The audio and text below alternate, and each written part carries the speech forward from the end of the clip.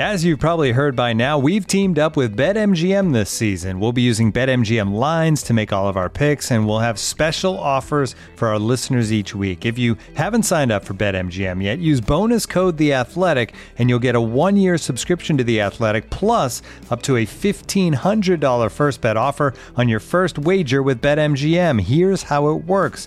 Download the BetMGM app and sign up using bonus code The Athletic. Make your first deposit of at least $10. Place your first bet on any game and claim your voucher for a 1-year subscription to The Athletic. See BetMGM.com for terms. U.S. promotional offers not available in D.C., Mississippi, New York, Nevada, Ontario, or Puerto Rico. Gambling problem? Call 1-800-GAMBLER. Available in the U.S. Call 877-8-HOPE-NY or text HOPE-NY 467-369 in New York. Call 1-800-NEXT-STEP in Arizona. 1-800-327-5050 in Massachusetts. 1-800-BETS-OFF in Iowa. 1-800-270-7117 for confidential help in Michigan. 1-800-981-0023 in Puerto Rico. First bet offer for new customers only in partnership with Kansas Crossing Casino and Hotel. Don't forget, if you haven't signed up for BetMGM yet, use bonus code The Athletic, and you'll get a 1-year subscription to The Athletic, plus up to a $1,500 first bet offer on your first wager. The Athletic. Instead of taking up that gym membership that you wouldn't use even if the gyms were open, how's about subscribing to The Athletic for just £4 a month as a New Year's resolution? You'll get unrivaled football coverage with analysis and in-depth features from the very best writers around, exclusive Q&As with Athletic staff, and ad-free versions of all of The Athletic's podcasts, including this one. Find out more and sign up today at theathletic.com/totally.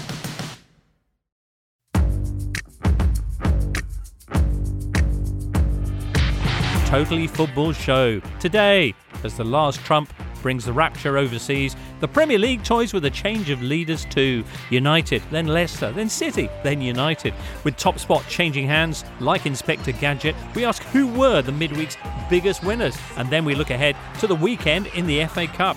From Man United Liverpool to Chorley Wolves, we check out the fourth round stories and his stories that matter in this Totally Football Show in association with Paddy Power.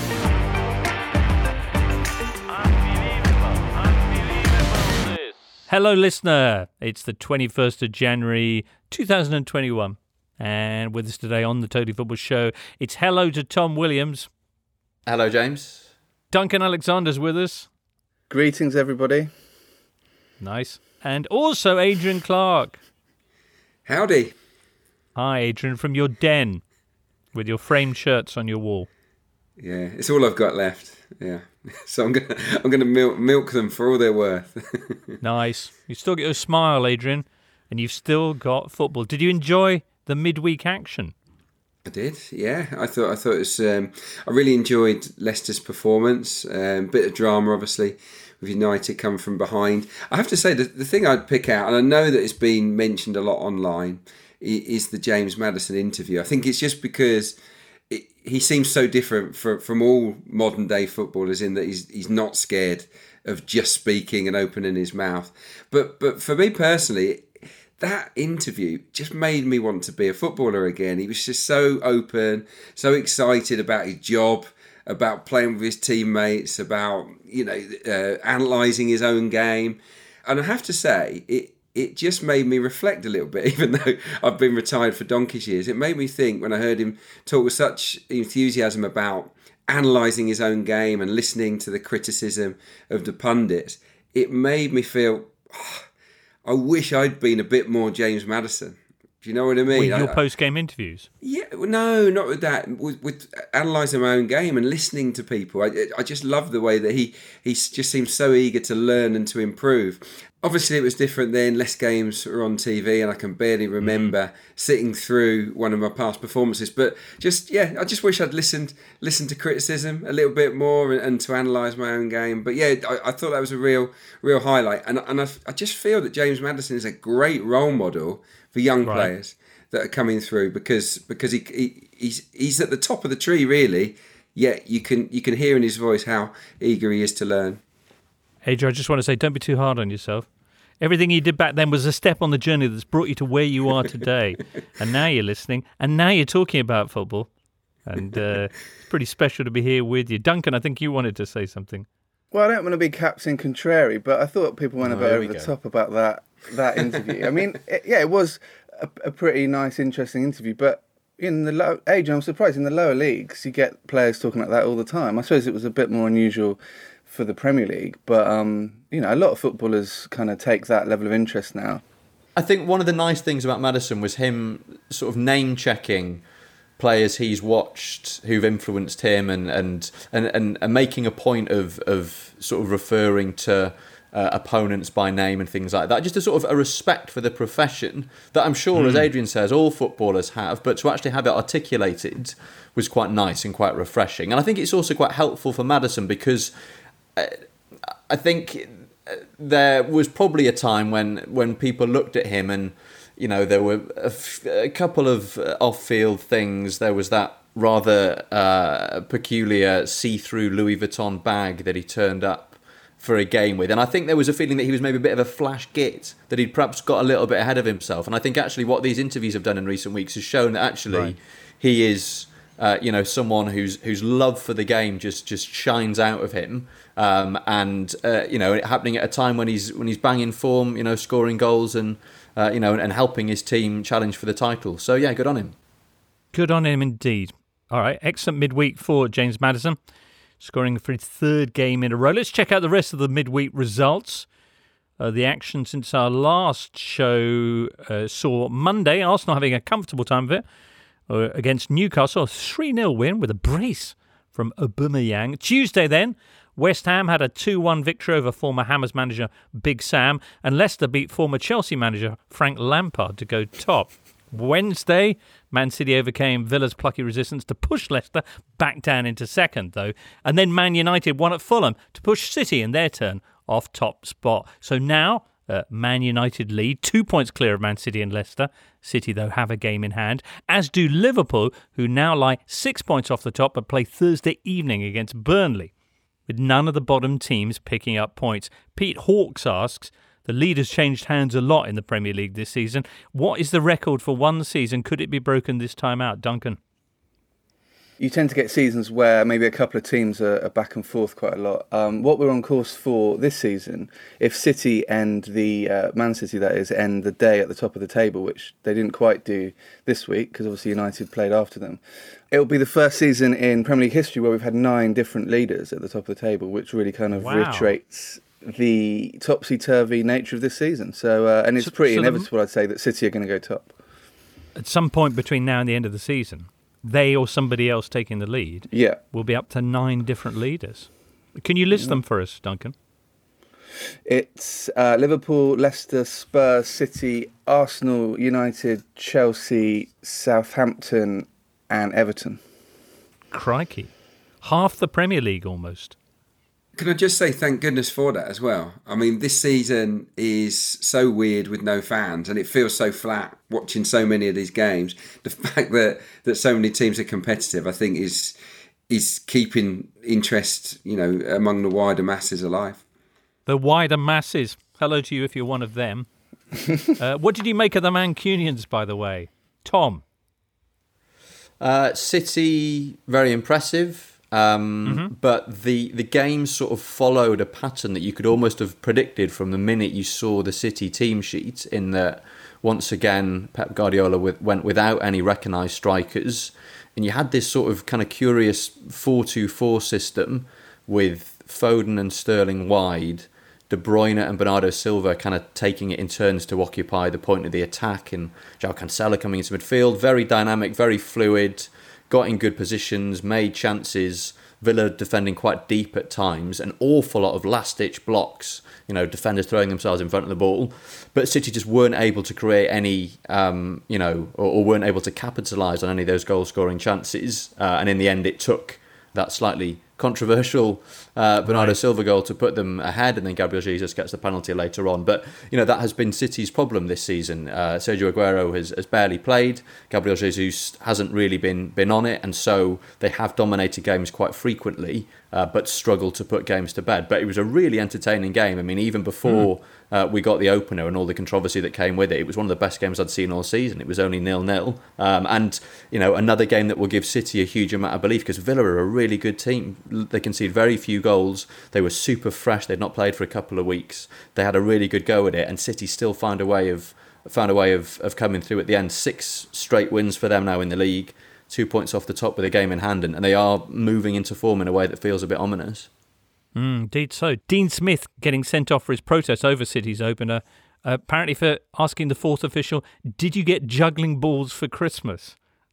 Yeah, it took me a couple of minutes to work out what he meant. Quite Me subtle, too, yeah. but obviously, calling the ref a clown, essentially. I would have gone red nose or flower that squirts water out. 2 minutes to work that out, Duncan. All right, Adrian, I'm not a clown expert. He got booked for the juggling balls reference and then got a straight red card for saying something else. So I wonder whether he himself thought that was too subtle. Maybe. Booking, right. And maybe what got him the red was He'd gone a too subsequent nuanced. clarification of exactly what he'd meant.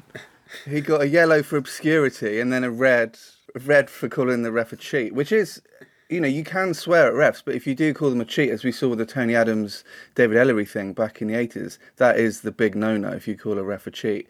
But it does feel like this season is a bit like a you are the ref fever dream constantly, because every week there's some incident where it turns out that this is actually legal or it's barely legal. And, this incident, apparently, according to the laws, was fine because Mings had kind of started a new phase of play. But I'm sure 99% of people would say that looked very wrong.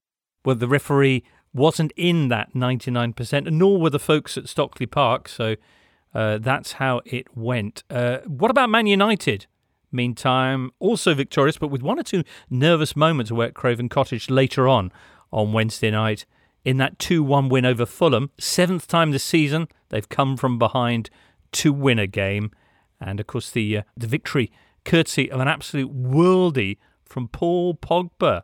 Alex Cooney saying, does it not say a lot for Ollie's people management and level-headedness that the players that Mourinho called out have been some of the best footballers in this title race for United? Shaw outstanding, Fred one of the best box-to-box midfielders, and Pogba scoring winners. What do you think?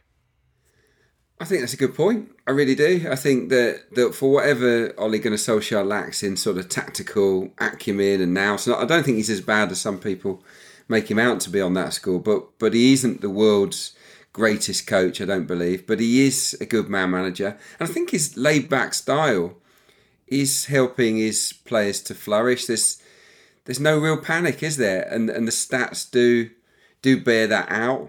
13 teams have scored the opening goal more often than Manchester United this season. They've only done it 7 times, yet they find themselves top of the league. They've got an amazing record at coming from behind. They actually averaged 2.33 points from 1-0 down, which is just crazy. Only Wow. 2 other teams average more than a point. So look, they've got character, and I think his handling of Pogba, after his agent had come out and said that he wants to leave, I thought that was just so calm, because he put the team first. He's clearly just dealing with Pogba man to man and allowing him to flourish. It's it's been one of the stories of the season, really, because we all expected it to all fall apart with Pogba, and it hasn't. Well, yeah, I mean, those in the know say that he's still very keen on moving away if a club comes in with the money for him this summer. But on the subject of those stats agents, so what you're saying is they actually do much better if they've gone a goal down than they do from, say, 0-0 or 1-0 up? Well, their average points tally for the actual season so far is 2.1 points a game. So yes, Right. in that reality, includes the games they're they come better. from behind in. I'd be interested in seeing a comparison of the games that they go a goal up in. I don't say this lightly, but we need to stop with these numbers. Come on. Right. Okay. All right. Anyway, it was the important number is the number 1. And that's where Man United are right now, with 2 points over Man City and Leicester City. Perhaps the biggest result, though, midweek featured the Foxes Tuesday night at the King Power. We'll get onto that next. Doctor, he's waking up. Oh, what's going on? Where am I? You've been asleep for the last year, and the world has changed. I prepared a file here on everything that's happened, but brace yourself. Well, how bad could it be? Oh, my God. Yes, hard to comprehend, isn't it? Yeah. Lampard spent how much? 250 million on nothing but donkeys. Oh, put me back under, Doc. Paddy Power. 18 plus, BeGambleAware.org. This is the Totally Football Show, part of the Athletic Podcast Network. The Athletic is the only place you can read articles by Daniel Taylor, Amy Lawrence, Phil Hay, James Pearce, Ollie Kay, and the very best football writers around. And it's a chance for 2-0 at the other end. And it's put away by Maddison. A loop ball, he kept running into the box. Not one of his most spectacular goals, but a very important one. Yep, Leicester 2, Chelsea 0. A game rich in significance, perhaps. First off, because it was another convincing win for Leicester, who've actually got more points now than they did at this stage of their title-winning season. Ooh, crikey. Also, all this success coming without goals from Jamie Vardy. He hasn't scored, I think, now in 5, but they keep racking up the points. I mean, I could tell you how many per game, but I don't think Duncan would be too excited by that. How impressed are you with Leicester? How high could their prospects actually be? Yeah, I think they're very impressive, and I think it was a game that was illustrative of where these two teams are at the moment. As you say, Jamie Vardy hasn't scored for a few games, didn't really have a kick against Chelsea, but it didn't matter because Leicester are such a well-oiled unit. They're so cohesive, they're so well organised both with and without the ball that if a player isn't really on his game, they can still get through it. Whereas Chelsea, we know the difficulties that Timo Werner has had.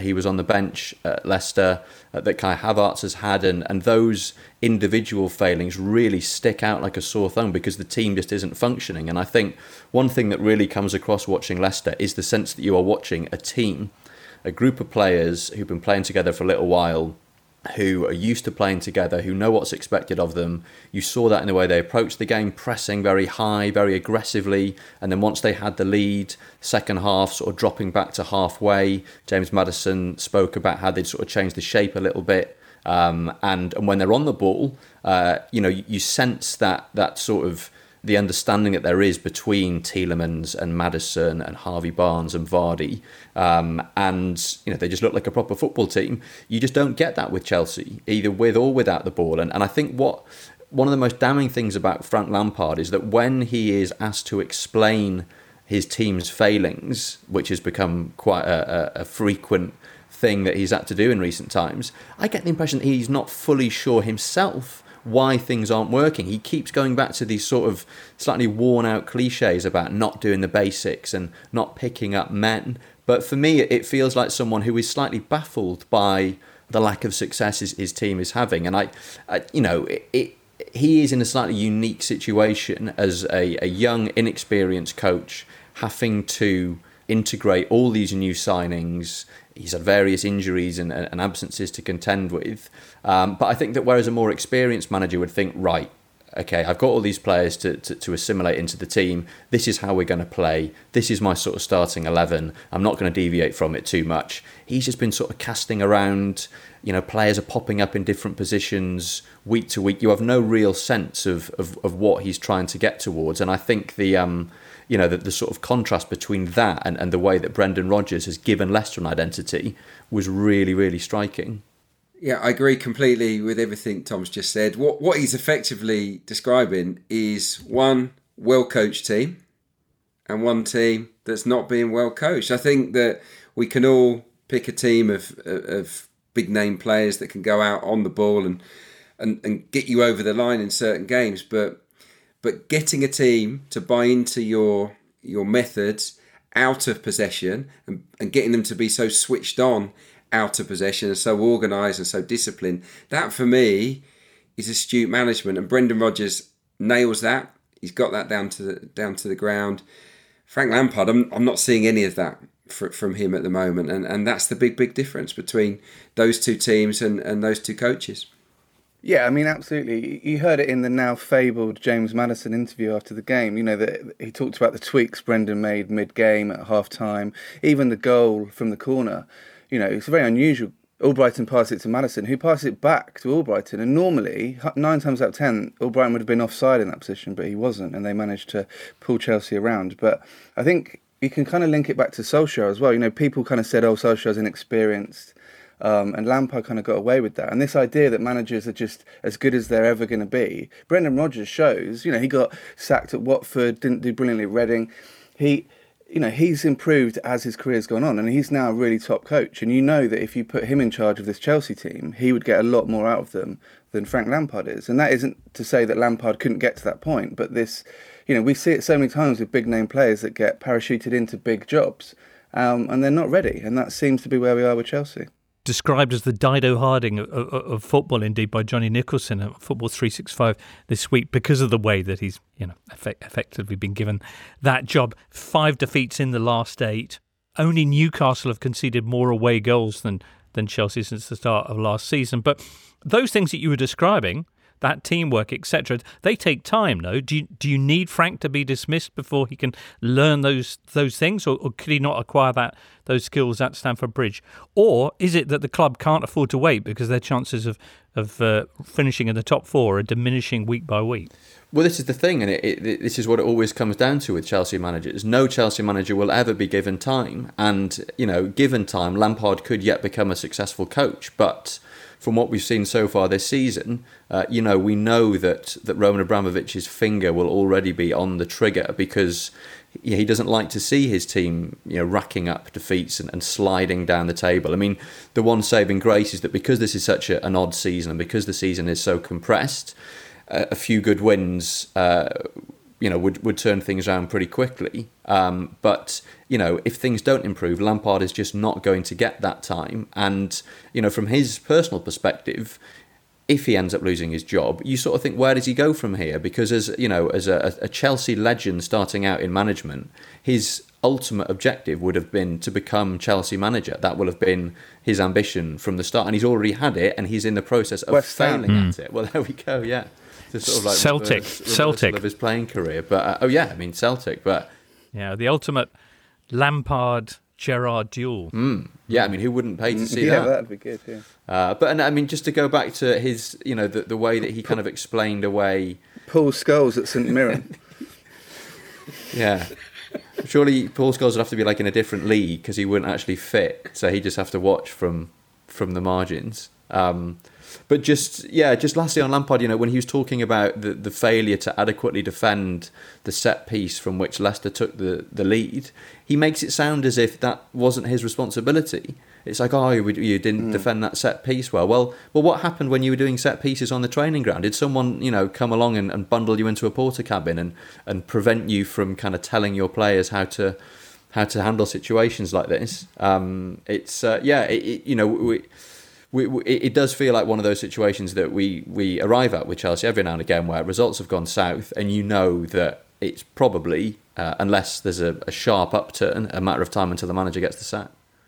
So a bit like newsrooms used to have the Queen Mum's obituary standing by on a shelf.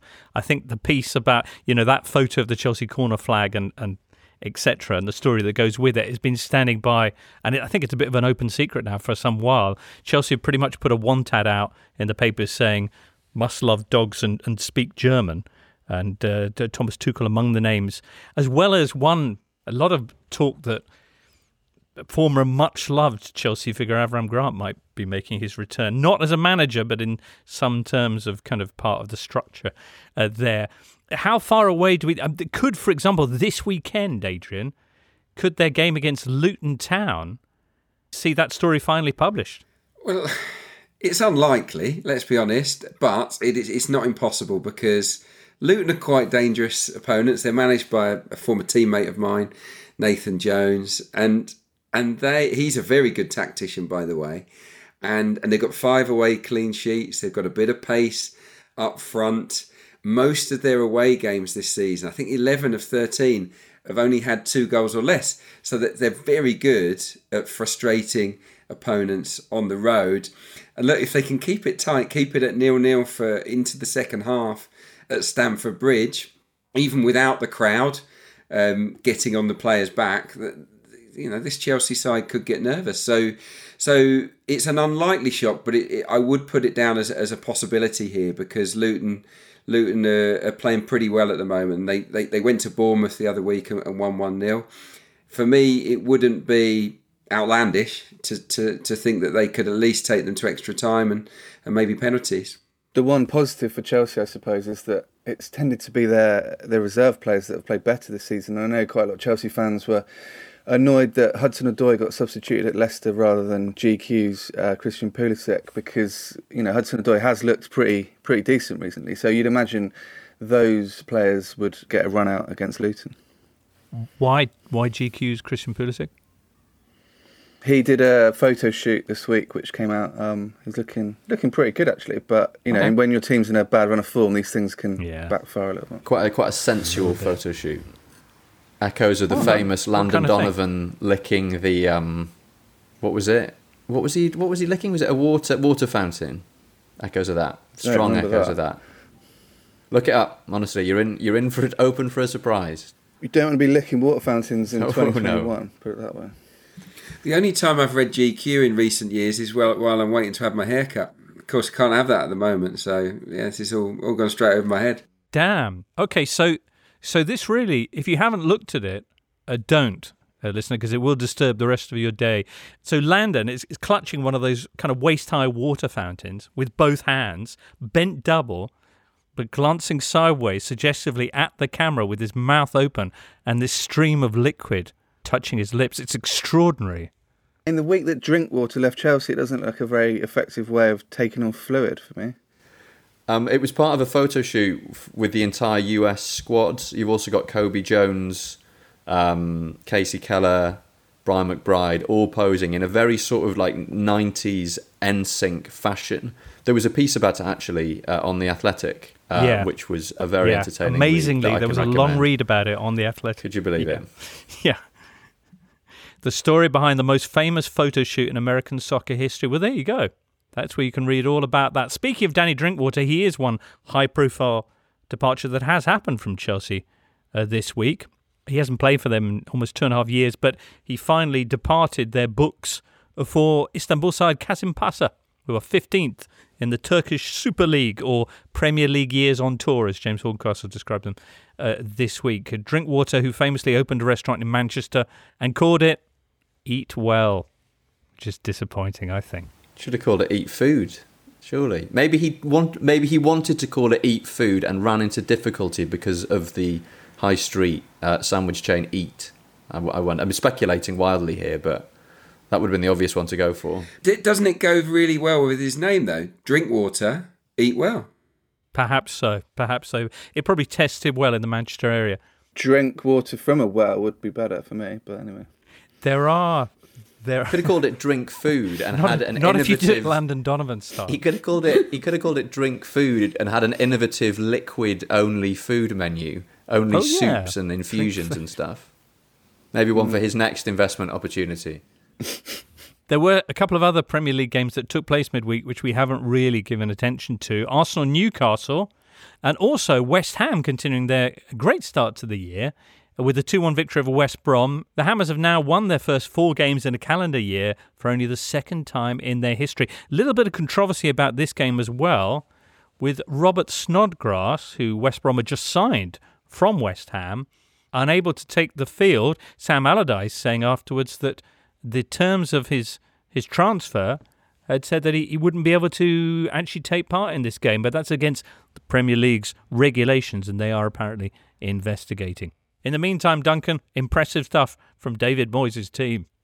Yeah, and we have to give them praise. And, it's their highest ever points total halfway through a Premier League season. They're even on course for a positive goal difference, which might not sound impressive, but they've only done it once in their last 28 top-flight seasons. So it's pretty rare. And, Antonio looks good. I mean, I think the one thing is that now they've sold Haller, they really do need to get another striker in this month because, Antonio's not got the best injury record. And if he gets injured, then that could curtail their campaign. But yeah, fair play. Yeah, I'm really impressed, James, with Moyes' tactical approach as well. The foundation of this season was built on a 5-man defence. And he's kind of changed it in recent weeks, gone back to a back 4, and they're just as solid as they were. And I think the 2 fullbacks have been very, very impressive, Creswell and Soufal. I think they're two players that really complement the players that play ahead of them, whether it's Benrahma or Fornals on the left and Bowen on the right. They like to come inside, and then these 2 fly on the outside, and the quality that they're putting into the box is very, very high. Currently lying 7th, West Ham, just 2 points off the top 4. Rare example of a goal scored with a shoulder from Jared Bowen. Tend to think you only really notice when newspapers do like graphics of body parts that have been used to score goals, and they like when they do it with Messi, and there's always one that was his chest, which I think was the Club World Cup final, and then there was one with his hand from that sneaky handball he did. So if anyone ever does that for Jared Bowen, and in years to come one of the goals is off his shoulder, I'm sure we'll all remember that goal against West Brom and think, yeah. Indeed. Still to come from the Premier League, we've got Liverpool-Burnley this Thursday evening, and then there's a rearranged game between Aston Villa and Newcastle at the weekend. But apart from that, the weekend is all about the Cup. And so are we on Totally Football Show after this. Looking for an assist with your credit card but can't get a hold of anyone? Luckily, with 24/7 US-based live customer service from Discover, everyone has the option to talk to a real person anytime, day or night. Yep, you heard that right. You can talk to a real human in customer service at any time. Sounds like a real game changer if you ask us. Make the right call and get the service you deserve with Discover. Limitations apply. See terms at discover.com/creditcard. You're listening to the Totally Football Show, sponsored by Paddy Power. FA Cup 4th round, listener. Yes, 16 games. It all kicks off Friday evening at Victory Park in Chorley, Lancashire, with the biggest mismatch of the round, a 6th tier Chorley out of National League North take on Wolves. Last round's other surprise winners, Crawley and Plymouth, who put out Leeds and Huddersfield, will be taking on Bournemouth and Sheffield United. This time, League 2 promotion chasers Cheltenham Town will welcome Manchester City to the Johnny Rocks Stadium. Johnny Rocks, the leading luxury VIP chauffeur and executive car service company in Gloucestershire in the southwest. Holders Arsenal will face Saints in one of only 2 All-Premier League matchups, the other one being Sunday's Man United-Liverpool game at Old Trafford. Everton host Sheffield Wednesday in a repeat of the 66 FA Cup final, and the round ends Monday night at Adams Park as Wycombe Wanderers host Tottenham Hotspur. Wow, Wycombe Wanderers through to the 4th round for only the 2nd time in their history. Duncan, how are you feeling? Yeah, looking forward to it, actually. I mean, the FA Cup I felt was the competition that struggled most with the pandemic, in the sense that you lose all the fans at lower league and non-league grounds and stuff. But once Wycombe smashed Preston in the 3rd round, I was all for it, especially once we drew Spurs. And if it's as good as the Tottenham-Wycombe game from 2017, when we lost 4-3, but it was a ding-dong battle, end-to-end. We were 3-2 up with 7 minutes to go. And, it was really good. And as I pointed out in the View from the Lane podcast earlier this week, it sums up the magic of football, really, that at the start of the game, the Spurs fans were a bit, lackadaisical about the match, playing a weakened team against a lower league side. But when Son scored a last-minute winner to make it 4-3, their fans were on the pitch, hugging players on their knees. Just shows that a last-minute winner is a last-minute winner. Well, I think that's very, very true. So that was 2017. That was at White Hart Lane. Now we're back at your place, and Wycombe, unarguably, are a stronger side. Could you be at the right end of a shock scoreline this time? Well, I think the big factor is going to be the fact that Tottenham play Liverpool on Thursday, so that's only 3 days afterwards, and you'd expect Mourinho to prioritise that game. So it should be again a weakened team, and Wycombe, we are bottom of the Championship, but are improving in recent weeks. So there's definitely a chance. I mean, obviously, I suppose Gareth Bale will be in the team given his lack of opportunities in the Premier League. So that will be Akinfenwa probably should get a run out as well. So if you ever want to see Bale and Akinfenwa on the same pitch, Monday night is possibly your first and only chance. Crikey. Adrian, you were talking about Luton's prospects against Chelsea. What other games from this round have you got your eyes on? I got my eye on the sort of seaside derby, Brighton against Blackpool, actually. The Rock Derby. Yes. Yeah. Party Conference Classico. Because I see Blackpool, they're no great shakes. They're not one of the better teams in League One, but they're pretty fearless in the way that they go about their work. They press high up the pitch. They've got some talented players in forward areas, and they've got the self-proclaimed York and Cole partnership of League One up top. This is Gary Medine and Jerry Yates, who labelled themselves York and Cole, which me and Sam Parkin like to rib them for when they go on goal droughts on the Totally Football League show. But that besides, they are good players, and they've just been boosted by loaning a kid from Everton, Ellis Sims, who's a striker as well. So they've got goals in them, and Brighton, as we know, are not a prolific goal scoring side this season. Obviously, they played great at Leeds, but I can see this as the sort of match where we could see goals at both ends of the pitch. So yeah, one of the better ties to watch. And you only have to look at the way Blackpool played against West Brom. They attacked that game. They didn't sit on the edge of their own box. They went for it, and I think they had 17 shots. So yeah, it should be a good game. What about Doncaster's chances at the West Ham side that we were just marvelling at? Well, yeah, Doncaster are one of the better teams in League One, and you would imagine that West Ham will rotate quite heavily for this game. And in the past, they've been upset and really tested, haven't they, West Ham, by lower league teams on home turf. So again, yeah, Doncaster have got good players in forward areas. Okanabiri is on fire at the moment. He's not the only one. There's a loanee, Taylor Richards, kid from Arsenal, Tyrese John Jules. These guys, they've got the ability to take the fight to West Ham if they're not at it. Obviously, West Ham should win, but like any FA Cup game, if the big gun are casual, they take their eye off the ball, and the opponent is brave, then the chance of an upset can happen. And I do think Doncaster are quite brave going forward, and also they're one of the best, most solid defensive teams in the division as well. Darren Moore manages them. And it was interesting, he's been heavily linked with Sheffield Wednesday this week. He's climbed the bookies' odds. I think he's second or third favourite now. And I think, yeah, he's good enough for Sheffield Wednesday, that's for sure. They've also got James Coppinger, who's just turned 40 and is still playing really well. So that's got FA Cup headline written over it, hasn't it?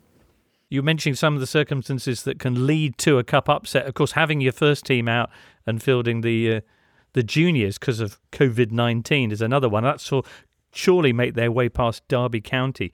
Last time they're up against Wolves this Friday in the biggest mismatch in terms of league positions of the round. Surely, as we mentioned, in the 6th tier. It took a concerted effort with kettles and hairdryers and the groundsman Ben Kay sleeping on the pitch overnight to make the ground practicable for the game against Derby. He's been rewarded with a job at Wembley to get the turf there ready for the cup final, so that's good. Surely Wolves, meanwhile, is a game with plenty of history behind it. Eh, Duncan? Yes, for Wolves fans, I think it was the nadir of their club. In 1986, they lost in a second replay to Chorley, not something you see anymore. I think it was at Burnden Park, Bolton's old ground. And yeah, it was, Wolves obviously in the 80s went from the top flight to the 4th tier in quick succession. And this really was as low as it got. And it led to some pretty good headlines. There was one bit about the once great Wolves climbed unprotestingly into their coffin last night, fangs removed by the multi-part men from Chorley, which, I mean, that is excellent. And then apparently one headline was, and I've never seen this before, pathetic beyond adequate description, and that needs to come back. Yeah, agreed. Seconded. More brutal headlines, please. Right. Proper Chorleys. That was another one. Anyway, prospects for similar upsets this time around, Tom? Well, it feels like a potential upset in that Chorley are at home, have been on a decent run of form in the league. I think it's only 2 defeats in the last 12 games, albeit 2 of those have been quite recent. And Wolves are struggling in terms of league form. 6 games of that a win.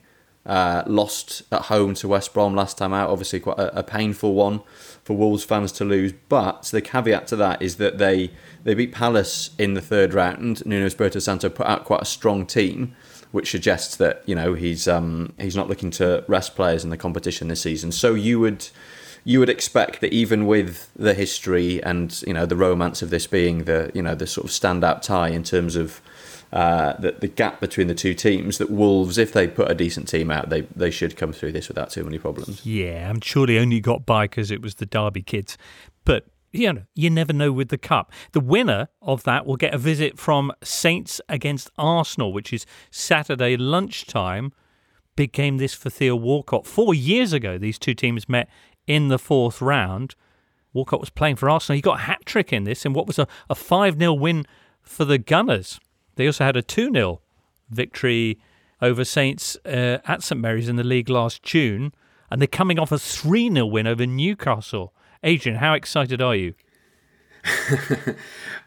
Yeah, a little bit excited. I always like watching Arsenal in the FA Cup. Obviously, they're the most successful team in the history of the competition, and Southampton are actually lucky opponents for Arsenal. They've beaten them in all 4 FA Cup ties that they've faced one another, and on 3 of those years they went on to win the trophy. So if you're a fan of omens, if Arsenal win at the weekend, then you should point out that one of those was against Southampton in the final, so going on to win the trophy like 0.001 seconds later after the final. Don't knock this. You're stat bashing today, Duncan. This is most unusual. But look, Arsenal, good record in the competition, pretty good away actually. They've won 11 of their last 12, but I think what plays into Arsenal's favour here is Southampton have got quite a long injury list. They're down to the bare bones a bit, and if you've seen their subs bench in recent weeks, it's not been filled with game changers. So that's an advantage. But for me, it's a tough game. Clearly, Southampton having a good season. I'm not buying into the fact that Arsenal are suddenly the world's greatest side at the back, 5 clean sheets in a row. But first time in 12 years. Yeah, prior to that, it was only a couple of weeks ago. I was talking on a show on Arsenal TV saying that they'd gone 11 Premier League games at Emirates Stadium without a clean sheet, and that was the worst run since 1984. So I think it's just been a kindish fixture list, and it's an even cup tie, but history says Arsenal might sneak it. You look at the games they've got coming up. After this game against Southampton, they go back to St Mary's in the league. They've then got Man United at home, Wolves away, Villa away, home to Leeds, and then they've got Benfica in the first leg of their Europa League tie. I think these next few weeks are really going to tell us how durable this Arsenal turnaround is. I mean, there's obviously a huge amount of momentum there and optimism, and it's been good to see Arsenal playing well, and having these kids come in and do so well. But the next few weeks are really going to determine whether that is just a sort of flash in the pan revival or whether there is something that they can really build on there. Just one thing to add. Thomas Partey didn't get that many headlines for his return to the side the other night, but I thought he was superb for 66 minutes. And him and Xhaka, just two sort of pillars there in the middle of midfield. They did work well together, and I think they can combine to protect that defence quite well moving forward. So we'll see how it goes, but I liked what I saw from Xhaka and Partey. Perhaps a tougher test then for Arsenal Saturday lunchtime. Other fixtures this weekend in the Cup include Man United against Liverpool. We'll be talking about that and a little history next.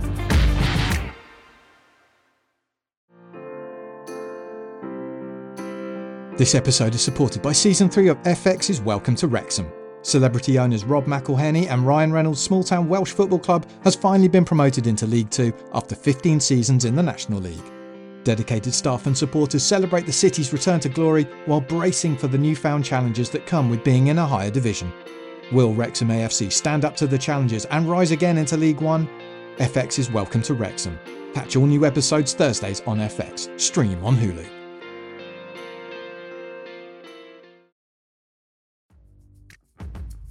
On Apple Podcasts, Spotify, Smart Speaker, and now ad-free on The Athletic, this is the Totally Football Show with James Richardson. It was the sort of final the fans dream about, but don't often see. Goals in plenty, and the most dramatic second half seen for years. Everton put every ounce they had into a winning effort. They were twice the team they'd been in the first half. That speedy left-winger, Derek Temple, had a great chance and made no mistake. If it's history you're after, you can't say fairer than Everton-Sheffield Wednesday. This week in a rematch of the classic 1966 FA Cup final. Probably the biggest game at Wembley that year. A match which saw goals galore, 2 pitch invaders. Not even a cup final can prevent the Goodison Park spirit invading Wembley. That Bobby ought to be playing at Twickenham. And Everton coming from 2-0 down to beat Sheffield Wednesday 3-2. In the crowd that day, John Lennon and Paul McCartney. That's exciting, isn't it? Anyway, they go again this Sunday. Late, actually, 8 o'clock Sunday night. Sheffield Wednesday won 3 out of 3 since they got rid of Tony Pulis. How about that? What do you think, Adrian? Well, they got a chance. Rotherham pushed Everton really, really close in the last round. Sheffield Wednesday have been solid at the back all season. They're not, even though they're struggling at the foot of the Championship, they're not awful. They're not shambolic without the ball, so they could keep it tight, and they've started to play with a bit more fluency going forward under Thompson, the caretaker manager Neil Thompson. But hand on heart, I think that Everton will probably win this one. Ancelotti is a manager that I really like, and he's. I've just been really impressed with Ancelotti this season. We've seen different sides of Everton in terms of the tactics, the shapes. He's come up with different variants depending on who's been out injured. Last time out, it was Godfrey at left back with Digne in front of him. Yeah, he's such an adaptable coach, and I think having got the Rotherham game out of the way and sneaked it, I expect a more focused Everton here, and I think they'll win. All right. Speaking of history, by the way, if you're listening to us on Friday the 22nd of January, then it's actually the 94th anniversary of the very first time a football match was broadcast live on the radio. The game was Arsenal against Sheffield United, as you probably recall. And famously, to help the listeners follow what was going on, the Radio Times printed that helpful plan of the pitch with the field divided into 8 numbered squares, with commentator Henry Blythe Thornhill Wakelam using those numbers in his commentary to explain where the ball was, and this is popularly believed to be the origin of the phrase... No. Apocryphal. This is where you Are you say... going to say back to square one? Yes, Yeah. Tom. But... Unfortunately, that is an urban myth. What? Because the phrase back to square one was never used on commentary because it wouldn't have made any sense. The square one equated to one team's left back zone. Right. It's not an area of the pitch where teams habitually sort of return to. Might have been in 27. So, yeah, that is an urban myth that has been perpetuated over the ages. There's no definitive answer as to where it came from. There's some suggestions it's from board games like Snakes and Ladders, but there is... Yeah, but that doesn't work either because there's no snake back to one. So true. So yeah, the mystery prevails. Right. Okay. Well, that took the wind out of my sails a bit. No, I think it's important information because I think it's one of those things that is mentioned quite a lot. You hear it, and if we've prevented only one person from wrongly repeating that myth, in the next family Zoom call, then we have done our job, James. All right. Yeah. What about Man United Liverpool, which is also thought to be the origin of the popular expression? What else is on the telly? Well, let's hope it's not like last weekend and more like the 1999 FA Cup game between them. Right. Their dress rehearsal for the Champions League final. Yes, because United scored twice in this game after trailing 1-0 for a long time. Michael Owen scored after 2 minutes, and I was actually doing a sort of part-time job with a guy at this time who was one of those kind of Man United fans who loved Man United but had never actually been to Old Trafford and always proclaimed how much he loved United and they were the biggest, best team in the world, which, to be fair, they were and possibly still are. And he got tickets for this game, and we saw him on the Monday, and I was prepared to say, look, fair play, your first game at Old Trafford, what a moment, what a sort of game against your comeback against your arch rivals. Turned out he left with 5 minutes to go, so he missed both of the goals. And yeah, I think of that quite a lot actually. Never leave games early. Wow. Certainly not that season. Yeah. Producer Charlie very kindly sent us footage of that game, and I'd not watched it for a little while, and the noise is incredible. You just get, the sort of the slow, suspenseful build-up of United trailing at home to their arch rivals for almost the entire game, and then these 2 goals right at the end, one from Dwight York and one from Ole Gunnar Solskjaer. Beckham takes it. Oh, it's York! Cole and York combined! Well, I'm looking for a board, Mark. I didn't see Dermot Gallagher, the 4th official, put it up, so I can't enlighten the folks at home. Solskjaer! United's fans invented a chant about Ole Solskjaer on the back of that, and it was who put the ball in the Scousers' net. And of course, a few months later, it became who put the ball in the Germans' net after he did the exact same thing against Bayern Munich. And actually, when you look back at the United treble-winning season, the FA Cup was the scene of great drama, because you had both this game and, of course, the semi-final against Arsenal, the famous Giggs goal. And it was, there was much more sort of importance placed on these matches than we're accustomed to in the FA Cup today. And now it's who gets unfair criticism on the net. Well, indeed. Monday, we did rather vow to never hype up Man United-Liverpool clashes again, but this being an FA Cup tie feels like they will go for it. Now, what do you think? Or will they field the reserves because of the Premier League? I wouldn't field the reserves if I was Jurgen Klopp. And I'll tell you what, even though they've got some really big games coming up, City, Spurs, Leicester, Leipzig, they need to play themselves into form. And I just think that's something that a lot of managers tend to forget about. I saw it firsthand, actually. I went to Papa John's trophy game last week, Peterborough against Portsmouth. They hadn't played for a while, Peterborough, and were expected to put the reserves out, but they put the full strength 11 out, and they wiped the floor with Portsmouth, and they've since produced two great wins in a row. And I think that Liverpool could do with just getting Thiago Alcantara gelling with those front three a little bit more. It seems crazy to use Manchester United versus Liverpool for match practice, but hopefully you understand where I'm coming from. I think they need to play themselves into form ahead of those tough games, because they're in a bad place at the moment. The winner of West Ham against Doncaster Rovers awaits whoever is victorious at Old Trafford. Who do you think that'll be? Tom, Duncan? I think United, they've got the form, and it's much easier for Ole Gunnar Solskjaer to rotate players at the moment because he's not grappling with the injuries that Jurgen Klopp is. We're recording this before Liverpool played Burnley on Thursday night, so if Liverpool put 4 or 5 goals past Burnley, which they're capable of, then the talk of Liverpool being in a bit of a mini crisis will have dissipated. But certainly their recent form, as we record, 4 league games without a win, 3 league games without a goal, there is clearly an issue for Liverpool in terms of their recent form. Whereas for United, there's much less riding on this game. There's much more positivity around the club. I think my instinct would be to back United here. Duncan? I like going against Tom, so I'll say Liverpool. Just because presumably United will rotate a bit. Van der Beek surely deserves a bit of time. A man who's played fewer minutes in the Premier League this season than Kepa. So that has a slight feel of 05-06 for Liverpool this season, where last time they won the FA Cup obviously came after a big trophy the season before, where the following season didn't really live up to expectation. So yeah, Klopp to finally land the FA Cup. Crikey. All right, well, that's what we think. Let's get some odds now from Lee Price of Paddy Power.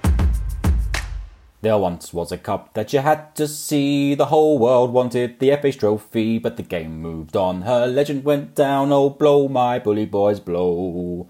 Soon may the FA Cup come to bring us magic and romance and fun. One day when the lockdown is done, we'll take our leave and go. West Ham host Doncaster under 1-4, only a 10-1, or it's 4-1 the draw, but the captain called all hands and swore they'd take that well in tow. Soon may the FA Cup come to bring us magic and romance and fun. One day when the lockdown is done, we'll take our leave and go. Before the boat can hit the wall, our Wolves go to Chorley and win they all. A Chorley 22-1, so they have a chance sort of, but it's 1-9 they don't. Soon may the FA Cup come to bring us magic and romance and fun. One day when the lockdown is done, we'll take our leave and go. Cheltenham Town host Man City, the underdogs versus a team of greed. The Robins 25-1, well, got speed, City should take that win in tow. Soon may the FA Cup come to bring us magic and romance and fun. One day when the lockdown is done, we'll take our leave and go. For 40 days or even more, Lampard could be sacked, then Tuchel through the door. All hope is lost, but still we're sure Chelsea will win, but their well will go. Soon may the FA Cup come to bring us magic and romance and fun. One day when the lockdown is done, we'll take our leave and go. Bye-bye. You can find out these odds and more at paddypower.com or the Paddy Power app. Prices are accurate at the time of recording. It's over 18s only. Terms and conditions apply. And when the fun stops, stop. if you enjoy cup football, then you'll have been enjoying the midweek European games because they've had the Coppa del Rey, Coppa Italia, all those things going on. Coppa del Rey, did you see? Real Madrid got beaten in the last 32 by, aside from the third division, the Segunda B, Alcoyano, who had gone down to 10 men but still beat mighty Madrid. Measured response to this from the Spanish press. Thomas Roncero says it's one of the most embarrassing pages in Madrid's history. Let 2021 end now. It's a nightmare. Zidane's flower has withered forever. Marca simply said, if Zidane is saved from this, it's a miracle. Woof. It makes me wonder what the Spanish is for pathetic beyond adequate description. Right. Bet they wish they knew. Also experiencing cup difficulties, AS Roma, who got beaten 4-2 by Spezia, with 2 players sent off, and then turned out to have made 6 substitutions by mistake. Not a good time for Roma. They got hammered 3-0 in the Rome derby last Friday by Lazio, and 1 or 2 question marks there about whether they're heading in the right direction. Not the first time they've had problems with technical issues regarding players and being on the pitch and that, because Amadou Diawara was listed in the wrong part of their squad, which it felt very unfair, this, but back at the start of the season they were handed a 3-0 defeat against Verona because they'd listed him in the under-22s as opposed to the general part of their squad. But anyway, Spezia play Napoli in the quarterfinals next week. Spezia, former title winners, of course. What year was that? 1944. There was a war on, and they had a mini league, and the Firemen of Spezia, to give them their official title, it was basically the firemen's team, the local fire brigade. Their team won the national title, which was, hailed as such. So, Pompieri of Spezia. Anyway, lovely stuff. Cup delights of that ilk await us over the next couple of days. Hopefully you've enjoyed today's preview show for all of that, listener. Many, many thanks to Tom, Duncan and Adrian for being with us. We'll be back, of course, early Monday morning with all of the scorelines so far. So I do hope you'll join us for that. For now, from all of us here at Totally, it's goodbye. You've been listening to The Totally Football Show, part of the Athletic Podcast Network. Keep up to date with everything Totally at thetotallyfootballshow.com and follow us at The Totally Show on Twitter and Insta. Check out all of the Athletics football podcasts on Apple, Spotify and all the usual places, or listen ad-free on the Athletic app. The Totally Football Show is a Muddy Knees Media production and sponsored by Paddy Power.